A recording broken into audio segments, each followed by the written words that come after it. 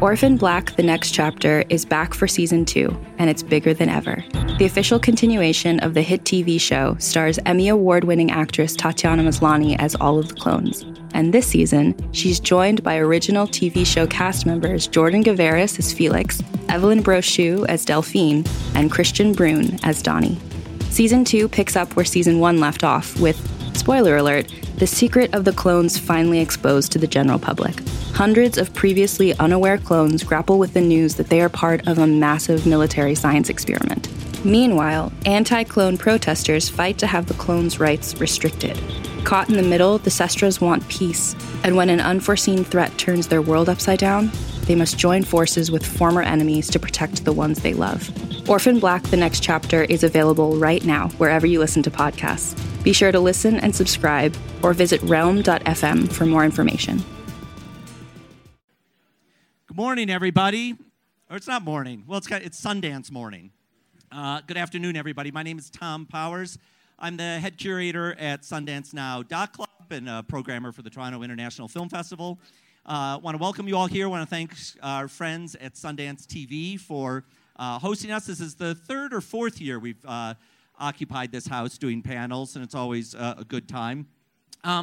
A little bit later, we'll be making this conversation interactive, so if you've got some questions along the way, think of them, and we'll have a microphone circulating later. If you don't know what SundanceNow.club is, let me do a little plug for that. SundanceNow.club is an online subscription streaming site filled with great documentaries curated by me and our guest curators like Ira Glass and Susan Sarandon. If you want a 30-day trial, you're in luck. You can sign up outside. I think they'll give you a free Sundance Now coffee mug, portable coffee mug if you sign up. So think about that on your way out today. Now, let me turn to our panelists. So we've got 4 filmmakers here who are all making the world premieres of their films on Sunday.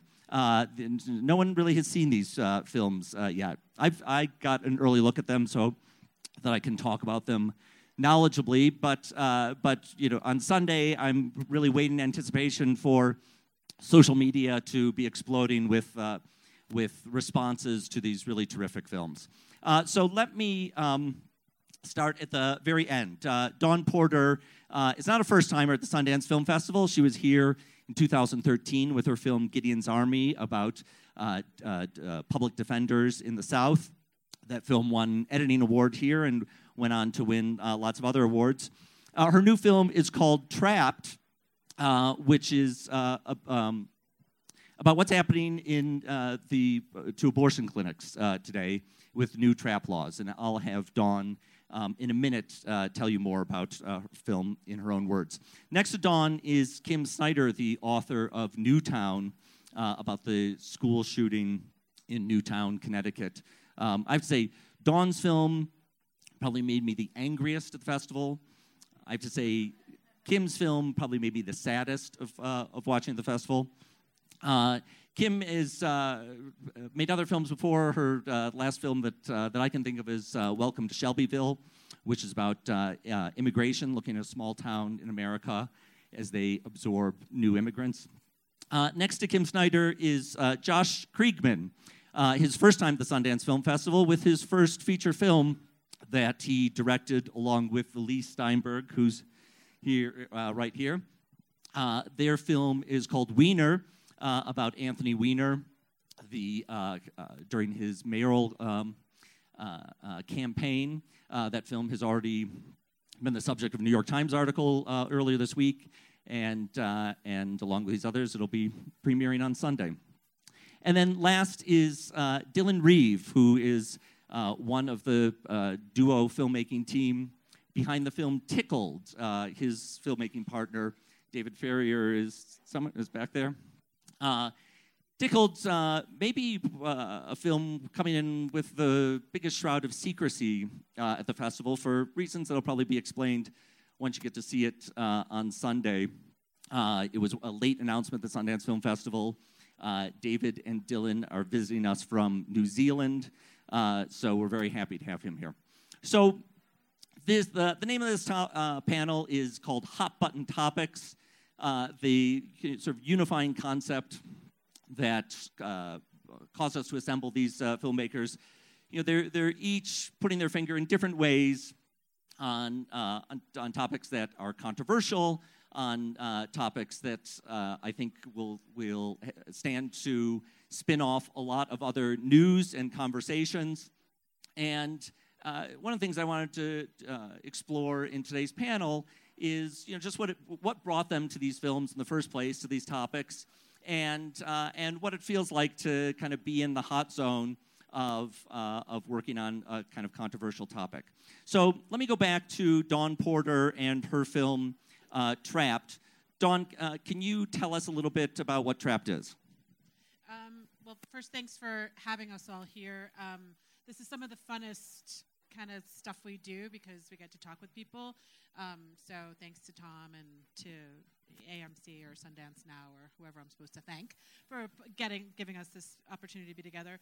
Trapped is a film about trap laws, which are laws that regulate abortion clinics in ways that they do not regulate other medical procedures. And like most people, I thought because we have Roe v. Wade that abortion was protected in America, but that's actually not true. More than 27 states have severe trap laws, which are causing clinics to close. In the last 5 years, approximately half of the abortion clinics across America have closed, and this was news to me. It was stunning and shocking, and I was similarly angry. So that's what started me off on the film. And so, Dawn, let me stay on your film for a minute. There have been other very good films about abortion in this country. In recent memory, I can think of 12th and Delaware by Heidi Ewing and Rachel Grady. I think of After Tiller. So when you were approaching this topic, you must have been mindful of these other films. And how did that enter your thinking? And what were you looking to do different from that?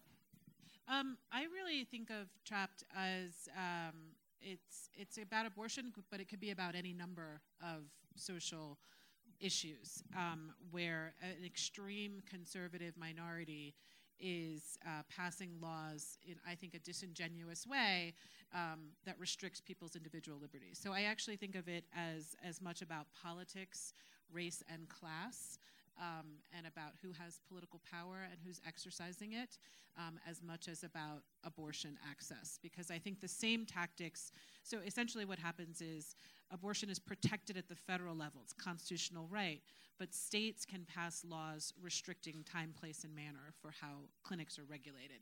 And as there is a group much like the Koch brothers, Americans United for Life, and they draft model laws and they pass them around to states.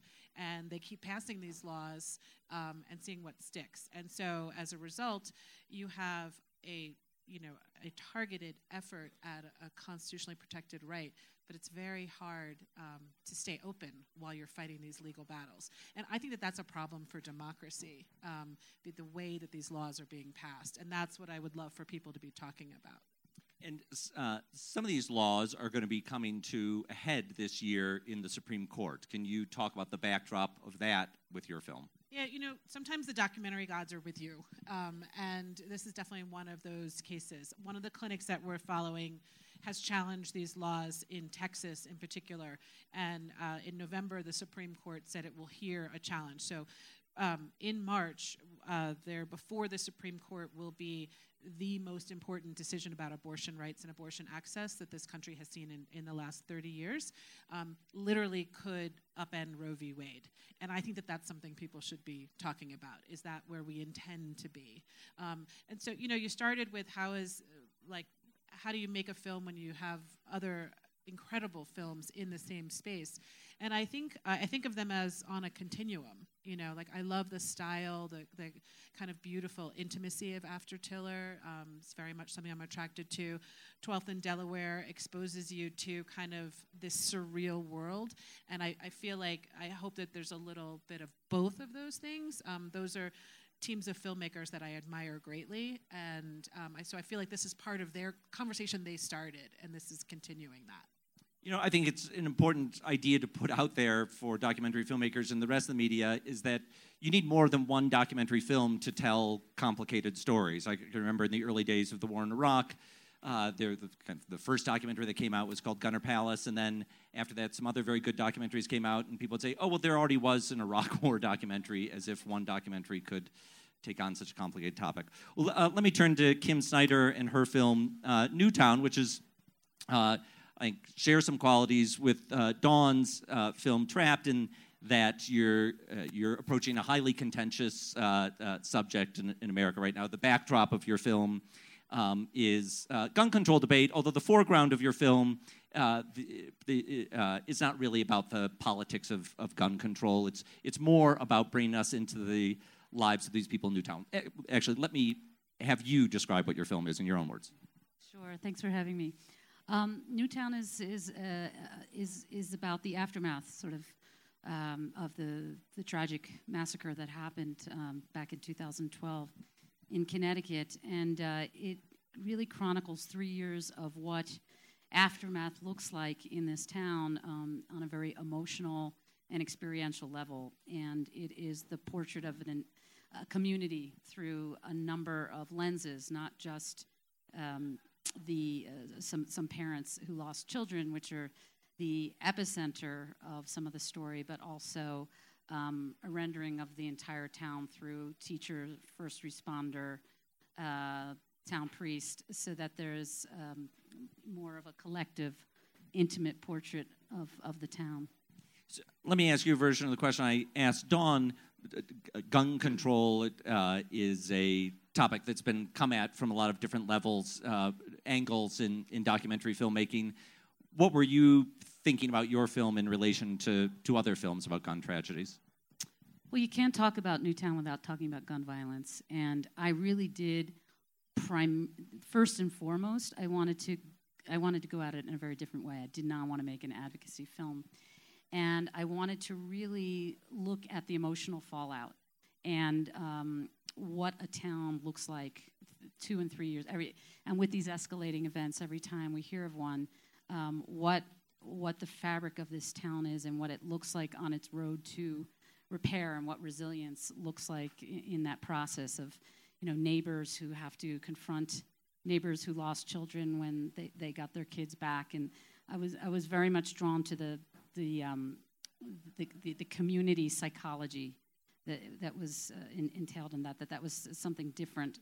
But in terms of taking on the issue, which is of course this monster backdrop, I think that a couple of the parents in my film do work tirelessly right now to affect change and to. It's funny, they would probably stay away from using the term gun control and use words like because they take on a mixed bag. It's certainly it is gun reform. But it's also addressing a myriad of issues that come even before the issue of legislative change. Along with that, so I wanted this to become part of that conversation for sure, but didn't really want it to be an either-or thing. I really wanted this to be an intimate portrait that would break through desensitization. That was like my main goal, was to try to pierce through what I think is dangerously happening, where none of us can really take in these repeated incidents. All right, let me move on to Josh Kriegman with his film Wiener. And if I said that Dawn's film made me the angriest and Kim's film made me the saddest, I think Josh and Elise's film made me the most astonished at human folly. So, Josh, can you describe for people who may not know what your film Wiener is about? Yeah, I think many people know Anthony Weiner was a U.S. congressman who got caught up in a sexting scandal when he accidentally sent a message that was intended as a direct message to one woman to his, I think, 40,000 Twitter followers. And that ended in a scandal that ultimately resulted in his resignation from Congress. And then a couple years later, he decided to run for mayor of New York City in an attempt to re-enter politics and sort of redeem himself. And that's when Elise and I started filming, and we captured the New York City mayoral campaign really from the day he announced all the way through to the election, and we were able to be there behind the scenes through the entire event. So, as background, you used to work for Anthony Weiner as his New York chief of staff when he was a congressman. Yeah, I got to know him working in politics. I was his chief of staff when he was a congressman, and we stayed in touch over the years. And after I left politics and got into filmmaking, and he resigned from Congress, when he decided to run, I approached him and asked him if we could make a film, and he said, okay. Can you tell us a little bit more what that conversation was like? Was it an elaborate conversation, a short conversation? It wasn't elaborate exactly. I mean, a lot of people ask, why did he allow you to film this? And I think, we don't really know exactly the answer. It's a question, actually, that we pose in the film itself. And, I don't, for those who haven't seen it yet, I think we'll sort of let him speak for himself. It is one of those things where, people don't remember when the campaign began. The question was, would New Yorkers forgive him? He was just a couple years away from a pretty disgraceful sexting scandal, and a lot of people thought there was no chance. But what happened is, and people don't know or don't remember, he was winning, right? And everyone was like, oh my God, this guy could be the mayor of New York City. And so for a long time while we were following him, it was very exciting. It was very, it had the potential to be this incredible redemption story. And then when things took a turn, I was sort of embedded and had become kind of a fixture on the campaign, and so I kept shooting. When I think of the history of election campaigns, I think of election documentaries. There's a lot of films that started out thinking one thing was going to happen and something else happened. I think when D.A. Pennebaker and Chris Hedges made The War Room, they thought they were going to be making a film about Bill Clinton. It turned out to be a film about George Stephanopoulos and James Carville. When Marshall Curry started making Street Fight about Cory Booker's campaign for mayor in Newark, he thought Cory Booker was going to win. And spoiler alert, he didn't. And so, in a way, your film is following something of fits into that tradition that you thought you were getting into one kind of film, and then it turned into a different kind of film. Yeah, I think so. I mean, I don't know that we really had any idea what was going to happen. I mean, part of what was so exciting about the campaign and just being there was that the entire world had no idea what was going to happen, right? It was this incredible unknown about how this could unfold. But what we did know is that, it was going to be really interesting and really exciting. And so it was just one of those moments as documentarians of sort of launching in and staying with it. Let me move on to Dylan Reeve, one of the directors of Tickled. Dylan, explain to us what Tickled is. It's really simple. It's just a documentary about tickling. It's hard to tell the story because it's quite complex, and if you tell too much, it's a bit of a spoiler. There's a lot of reveals in this film. So I'll tell you how we got started, which is that David Farrier, who I directed the film with, is a journalist, a light entertainment journalist, does quirky stories on 3 News, which is a national news show. It's like a Morgan Spurlock of New Zealand. Yeah, I guess so. And so he saw this thing on Facebook, which was Competitive Endurance Tickling. It's this company called Jane O'Brien Media out of Los Angeles or New York. And they pay young, attractive men, 18 to 25, athletic builds.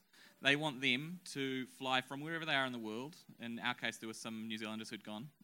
They want them to fly to Los Angeles. They'll pay for that flight, put them up in a 5-star hotel, give them $2,000 cash. All they need to do is be tied to a bed and tickled by other young athletic men. So that was their clothes on. With their clothes on. It's not porn. So David saw that and thought, well, that'll be a funny story. If I can find a Kiwi who's done that, or one who's going to do it, we can make a funny little quirky 3-minute news story about this crazy weird thing that's happening on the internet because the internet's crazy.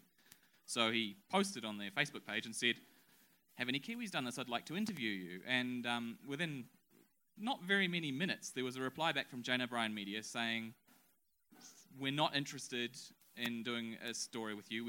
Frankly, we don't want to have anything to do with a homosexual journalist.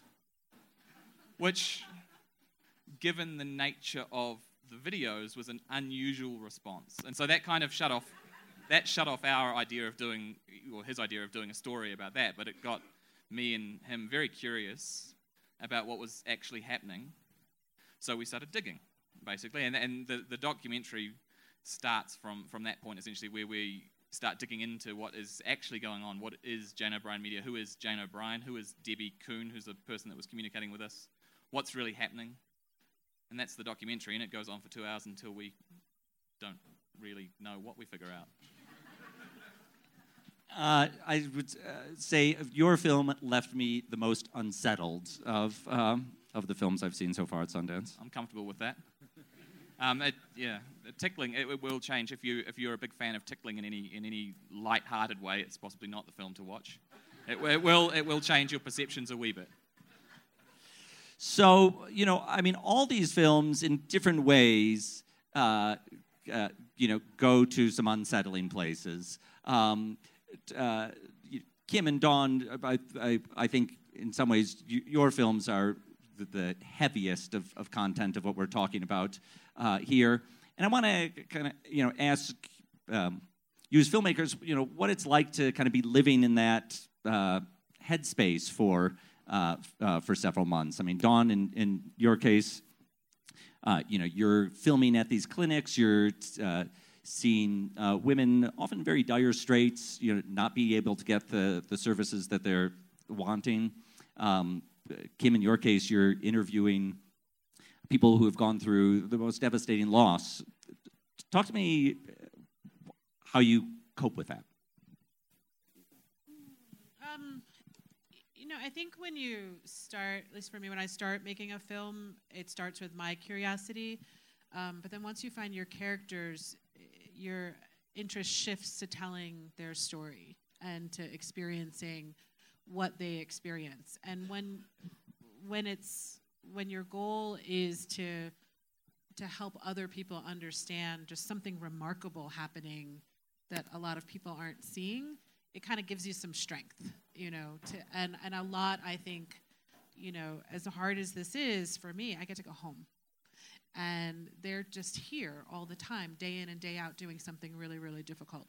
But there's pretty dark times. I was not always nice to my children. For my first movie, it was the same thing. You'd see people go to jail, and I remember specifically coming home from a filming trip, and I had seen this 15-year-old get railroaded and go to jail, and I was really, really upset about it because I couldn't do anything. And then my 7-year-old was like, "Can I have Xbox 19?" And I was like, "No! Are you in jail?" And my husband was like, "You gotta take it down a little bit." So it's very important to step away and to try and make sense of what you're seeing. But I think also in both of my films, I kind of leaned on my characters. And they are very good at educating you about, and I kind of am like, if he can do it, I can do it. And I would really think about that a lot. I think the one other thing I'll finish with is sometimes you lull yourself into a false sense of security, to be absolutely honest.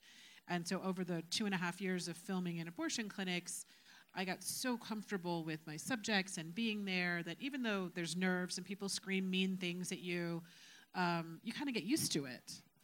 And then Colorado happened, and the guy murdered people in Colorado right as we were finishing. And all of a sudden, you're like, I felt so protected by my characters that I think I was like, I'm a little bit naive, So we're here, we have a huge security plan and team for them, because and they think about this every day, that they could get shot going to work. So it's not easy, but I think it's necessary, and I think it's important. Kim, can you talk about that in your own experiences? I think there are a lot of similarities for me. Entering into something where you're giving people voice. In the case of Newtown, I felt really early on that these are people who had been inundated with media, tons of it in the early place, and talking a lot about long-form documentary and how it was different. So it was a lot of very slow and careful trust building. For me personally, that's a really rewarding experience in my style of documentary filmmaking. And I got a very strong sense early on that the entire town as a community, as a character, and certainly these parents, felt very othered. Here they were having sort of normal lives, and just this unthinkable thing happened. So this idea of entering into a relationship, of not being afraid, of delving into territory and testing boundaries with them and developing that trust ultimately was something that was very collaborative and very, at times, very uplifting, actually, because you really, everything you could say is cliche, but it's being able to observe how people do get through just the most unimaginable things. Just talking about security, Dawn, it struck me yesterday, my first day at the festival, I would see no firearm signs that I don't recall seeing before at the Sundance Film Festival, and there were bag checks that I don't recall experiencing before. So it's a little bit of a sign of the times that we're in. At the Toronto Film Festival, where I work, our form of security is holding our festival in Canada. Josh and Dylan, I want to ask you a question. 9 weeks ago at the Doc NYC Festival, where I'm the artistic director, we showed the world premiere of Making a Murderer. No one had heard of this before, and I remember looking at the directors and thinking, like, you're about to go on a big journey. Although none of us really knew what kind of journey that would be. It was entirely possible that Making a Murderer would just kind of go under the radar in the holiday season, and maybe would have a small cult audience. As we know, instead it's gotten swept up into several news cycles, and in a way, when you make a film, if it strikes a nerve, other reporters come in and start moving with that story in different directions. And when I think about Wiener and Tickled, I could see the potential for that happening. Maybe with the New York Times article about Wiener, it's already kind of happening. And I wonder, how much you've given that thought about you're going to put your film out in the world, and then it's going to begin this new cycle of conversation. And what are you preparing for in that regard? I mean, we've thought about it a little bit in as much as some aspects of the story we're telling have been explored briefly in media in the past. And so, maybe there's things that will hook certain types of media. I can't imagine it catching the attention in the way that, like, Making a Murderer has, and I don't think it has enough. It's not going to connect strongly enough with enough people. I would think to get that sort of wide coverage. But I can certainly see there are going to be, some media outlets that might find very interesting facets of the film that they might want to explore, and we'd be quite interested to see that, because there were certainly things that we couldn't discover that other people with different resources and different connections might be able to. So that would be, we'd love to read whatever comes out or see whatever comes out in that respect. Josh, even in your case, even more so because you're dealing with a prominent figure. What are you anticipating and is going to happen? Yeah, I think we don't really know what's going to happen, and it's, we can't really. It's hard to control exactly how the narrative unfolds. One of the things that we are excited about is that we really want our film to be a part of the political conversation. It is about Anthony Weiner and following him through the course of the campaign and really getting sort of remarkably sort of human side of the story that we don't necessarily see in the headlines and playing out, in the tabloids and on cable news. But this, it's also about much more than just one man and one campaign and Anthony Weiner. We really want to have it be a part of the conversation about what our politics has really become and how much, this is a real front row seat to really witness and experience how much our politics is driven by, an appetite for spectacle and this impulse toward entertainment. And there's more than a front row seat. It's like a back room behind the closed doors. I guess that's right. Seat. Yeah, absolutely. And so that's, we're excited for it to be a part of the, today's political conversation. I want to make this interactive. If you've got a question, I think we've got a microphone here that we can bring to you so we can record your question. Raise your hand. Don't be shy. If you don't ask them, I'll ask them. Dylan and Josh, let me ask you a version of the question that I asked Dawn and Kim. Maybe the headspace of your film isn't quite as rough as people who've lost kids or people who are being denied services, but there must be a lot of tension that you carried around with these subjects, and there's a lot of kind of tough filmmaking decisions to be made in the course of your films. Can you talk us through how you coped with like those moments of serious tension? Yeah, I mean, I don't think that our experience compares, obviously, to yours. I don't know. It sounds like he's pretty mad at you. Well, I don't know about that either. I think that, in the course of filming this film, it was just a question of just kind of staying with it. I mean, it was a little bit of a wild ride, just sort of going through the contours of the campaign and continuing to document the story. I mean, the one thing that we really experienced there with him, and that we are excited to show in the film, is just how different the behind, beyond the headlines experience is from what you get to see in the tabloid news, and it it's quite different, and it's quite human and raw and real, and that was what was exciting about being there. I think our experience was very different in that the biggest challenge we faced in that respect was that we were making a film ultimately about people who didn't want a film made about them. Seriously. Really didn't. And before we even, as soon as we announced our intention, because it started initially as a much smaller thing that we did on Kickstarter, and as soon as that happened, we were receiving legal threats.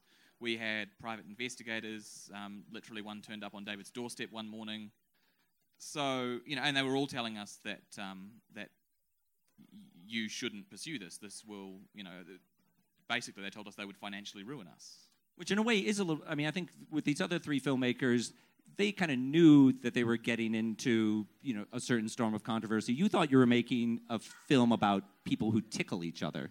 Well, certainly, I think when we started the film, we knew we were making a film about something more than that, but we didn't necessarily know we were facing the type of opposition that we were, and at times that became personal. We actually had, we had people come to New Zealand from the United States, fly, thousands of miles to come and tell us that there was no story and we should not be making a film. And so when you've done that, and when they also say, if you come to the United States, this is, almost a literal quote, if you come to the United States, there won't be a minute that you are not being followed by a private investigator, and there won't be a minute that you are not being served with legal papers. And it's like, well, at that point you sort of think, I don't really have a lot of money or resources, so maybe this isn't actually worth pursuing. And so there were times, especially once we got here, there were times when the paranoia was quite high. Question over here, if we can get, lots of questions now. Okay, start here. Josh, I have a question for you. So you were his campaign staff manager, or his staff manager? I was his New York chief of staff. Yeah. Okay, so he obviously had a lot of trust in you to let you go behind the scenes. The scandal hits, you continue filming. It doesn't occur to them that they shouldn't be filming. And in the New York Times article, it said that you wouldn't show them anything. So at what point and what exactly happened did this trust that they really had in you break down, and how's that affected your relationship with Anthony Weiner? I actually have a positive relationship with Anthony. We've been friends since I was working for him 10 years ago. The Times actually got it wrong. We did offer to show him the film, an earlier rough cut a while ago, and he hasn't seen it yet, but it's a standing invitation, and we're looking forward to him seeing it. Yeah, no, we're still on good terms. The Times also said WMD was in Iraq, so consider the source. I think there's some hands up. I see a hand up back there. We get her a microphone. Hi, I have a question for Kim. I grew up right outside of Newtown, Connecticut, and when the Sandy Hook shooting happened, from personal experience, it just felt like the world was ending. My question is, did you feel conflicted about dealing with Adam Lanza himself as a character, and especially after becoming really close with the families, about portraying him in a certain light? Yeah, it's a great question. Very early on, I really asked myself... So for context, Adam Lanza is the shooter that was involved in Newtown.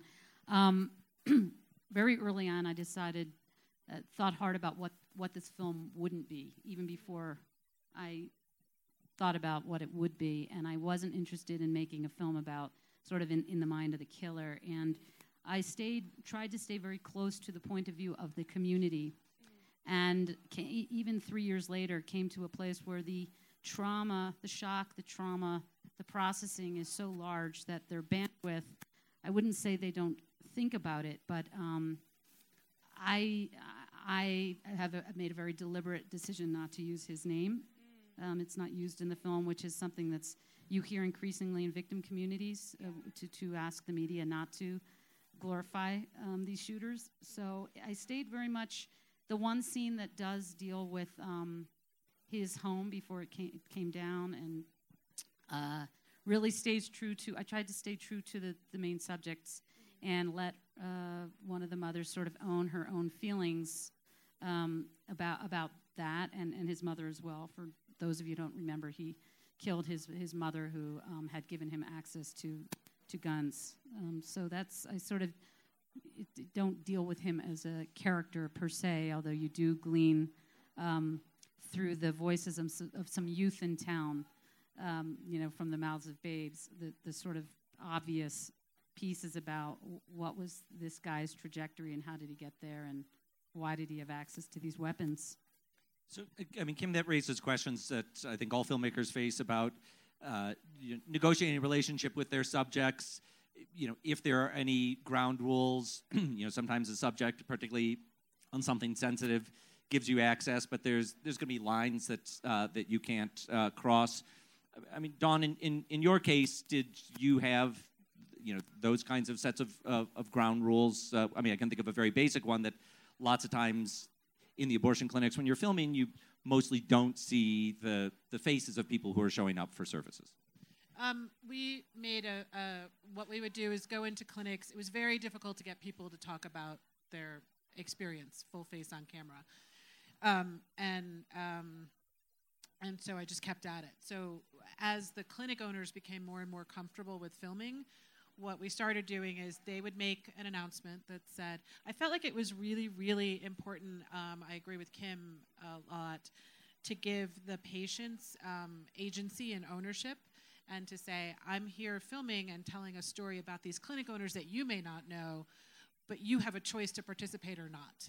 And so we tried to be really rigorous about no cheating, no accidental shoot, They're already really traumatized enough coming through the doors. And so the last thing I wanted to do was traumatize anybody else. So we would make an announcement, we're here. If anybody is interested in speaking to us, you can approach the desk and let us know. So we would do that. For the clinic owners, they were all pretty open about things. What they were worried about is there's ongoing litigation. And so it was very anxiety-provoking for them to think that maybe they would say something that could hurt their entire livelihoods, like their entire lives have been spent becoming abortion providers, and it's literally all on the line right now. So they were in a pretty high state of anxiety about that. But our biggest champion and advocate is our Dr. Parker, who's the one doctor who was basically like, follow me around. And I joke and call him our main producer because he would, he's a doctor, and he has one detail is he doesn't have any anesthesia. He has a local topical, but because of the crazy laws, people don't go to sleep. So he's like, I use Verbicaine. I speak to my patients. I spend time with them. And so he would get to know people. And sometimes he would be like, you have a really good story. There's this woman I'm working with. And he started so the people that you see who appear, almost all of them are from Dr. Parker. Their extension of trust for him. I think also they were grateful. But I was like, you don't have to talk, but if you want to, we would love to hear. And so a number of them did. It's constant navigation. So we have a few minutes left. I want to get other questions. Here's a hand up here, if we can get this gentleman a microphone. So without naming any names, there are a lot of documentaries out there that are obviously very heavily biased one way or the other. And a lot of people, they just want documentaries to present the facts, just to neutrally observe. So how do you maintain that neutrality in your documentaries? I am pro-choice, but that doesn't mean I have license to not tell the truth. It's the truth as I see it. And so we, in our case, wrote to a number of the people passing the laws and asked if they wanted to speak on camera, and nobody did. There was one person who said he would, but we just couldn't get the timing right. So I think that you do have an ethical obligation to kind of view what you're showing through the lens of, the last thing I want is for my film to be dismissed as, oh, she's just a pro-choice hack. So you try your best. In abortion in particular, I think there's very little gray area. People are kind of with you or they're against you. So you hope that it's a personal enough story that even the people who are anti-choice will at least watch and experience. But I don't pretend that I'm neutral. I'm not neutral. I think the laws are wrong. So, but I still try and tell the truth. I think in my case, as I said before, I didn't set out to make an advocacy film per se, but I really was interested in creating something that would maybe help to take the conversation in the country out of such a polarized place and open dialogue, so people could have the conversation in a more constructive way. And it was more about the way I was choosing to do that through showing the truth of what happened in this community and how they ended up. And, you know, and if people ask me personally, I guess like Dawn, do you spend 3 years in that community and not, you know, have strong feelings about people's, you know, people having assault weapons in their homes? Yes, but Josh's film is very pro-advocacy. Do not tweet pictures of your dick. We've got a hand up over here. You're good. We can hear you. Question. The Second Amendment advocates, you hear it once, you've heard it a million times. It's not the gun that kills, it's the person that kills. People kill people. What was your thought process about the possibility of them coming after you on that topic when you were making this film? Well, that remains to be seen. I mean, like Dawn, you know, I'm bracing myself for, you know, you enter into these projects and you sometimes don't really think about, I guess it's like having your first kid or something. You don't really think about what it's going to be.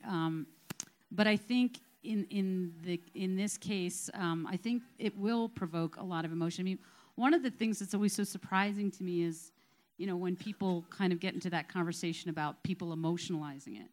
You know, my film is deeply emotional, and it should be. It was the worst shooting of school children in American history. How can it not be deeply emotional for people to be worried and concerned about the safety of their children every morning? So I'm not sure if that answers your question, but I'll continue to sort of, you know, as I'm attacked, tread, you know, I haven't planned it.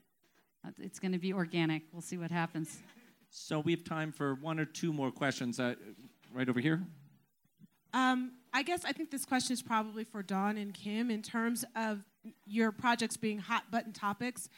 You know, if the media grabs it, there's an opportunity for it to really become popular and people will watch it. But have you considered what are your outreach and engagement strategies around sort of pushing this into the conversation, into the dialogue, not with those of us who are, you know, already part of the choir, but those that might be on the fence?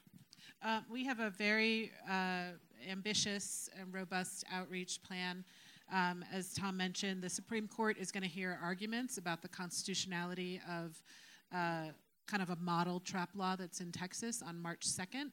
And then a decision is in June. So between now and June, we are working with some of the premier outreach and engagement folks in documentary, Rocco Films, Film Sprout, and Abramarama. We have a 25-city theatrical planned, and community screenings and educational and community talkback town events all planned for this 6 months. And all of those distributors agreed to forego their windows and just throw as many screenings as possible. So we engaged the team that did the outreach for Invisible War and The Hunting Ground. and we want to be on as many college campuses. So we're pretty much all in. I mean, we're raising a lot of money for outreach because this is the time during an election year and while there's Supreme Court focus to have people talk about the real impact of these laws. So outreach has been a really, really big, well thought through, terrifying part of our plan. Yeah, similar for me. We've been for 2 years thinking about an impact plan around this, and I think that, and it being an election year, I think one of the opportunities we have is that the film really depicts every town in America, and so we have, through the voice of a teacher, a first responder, clergy, we have the opportunity to reach a lot of different contingents that are outside of the sort of just the mainstream choir, and also a real desire to tap into to helping to frame this as a public health issue. We're working with partners like Amnesty International that have just this year really taken on gun violence as a human rights issue around children. So there's a lot of a wide array of partners. Also in the faith community, which is essential with a partner that of the project, producing partner. So very robust campaign as well. Let me ask Josh and Dylan about where you're at in your distribution life right now. Okay, you want to pass the phone to Dylan? Josh, some news this week. What's that? You had some news this week. Yeah, we're very happy that we are going to be distributed by Sundance Selects in theaters in May. And thank you, Ryan. And then the film will be premiering on Showtime in the fall. Dylan, where are you at with Tickled? No news at the moment. We're hopefully you're here to sell the film. Well, I guess we're mostly here because we entered the film and they told us we could come. So anything else that happens after that is definitely a bonus. But we want to make sure people see the film. So whatever happens, we'll find a way. So all these films are showing on Sunday. You could start your day at 11:45 a.m. at the Mark with Wiener. You could move on 3 p.m. for Newtown at the Temple. Stay at the Temple at 6 p.m. for Trapped. And then at 9 p.m., Tickled is going to be playing at the Yarrow. And, of course, there will be other screenings throughout the festival. If you enjoyed today's panel, I invite you to come back for our other panels. Tomorrow morning, we'll be here at 10:30. We're going to give the first unveil of Sundance Now Doc Club's new series, Take 5, a series of 5 short films on the theme Justice in America. The filmmakers are going to be here. We're going to show some clips and have a conversation about that. And then if you're still in town on Wednesday, we'll be back here at 1 o'clock on Wednesday for a panel called Documenting Celebrity with the filmmakers of Mapplethorpe and the Norman Lear film that just had its world premiere last night. Please do talk to our friends at Sundance Now Doc Club if you want to get a 30-day free trial. And thank you very much for coming. Thanks especially to Dawn Porter, Kim Snyder, Josh Kriegman, and Dylan Reeve.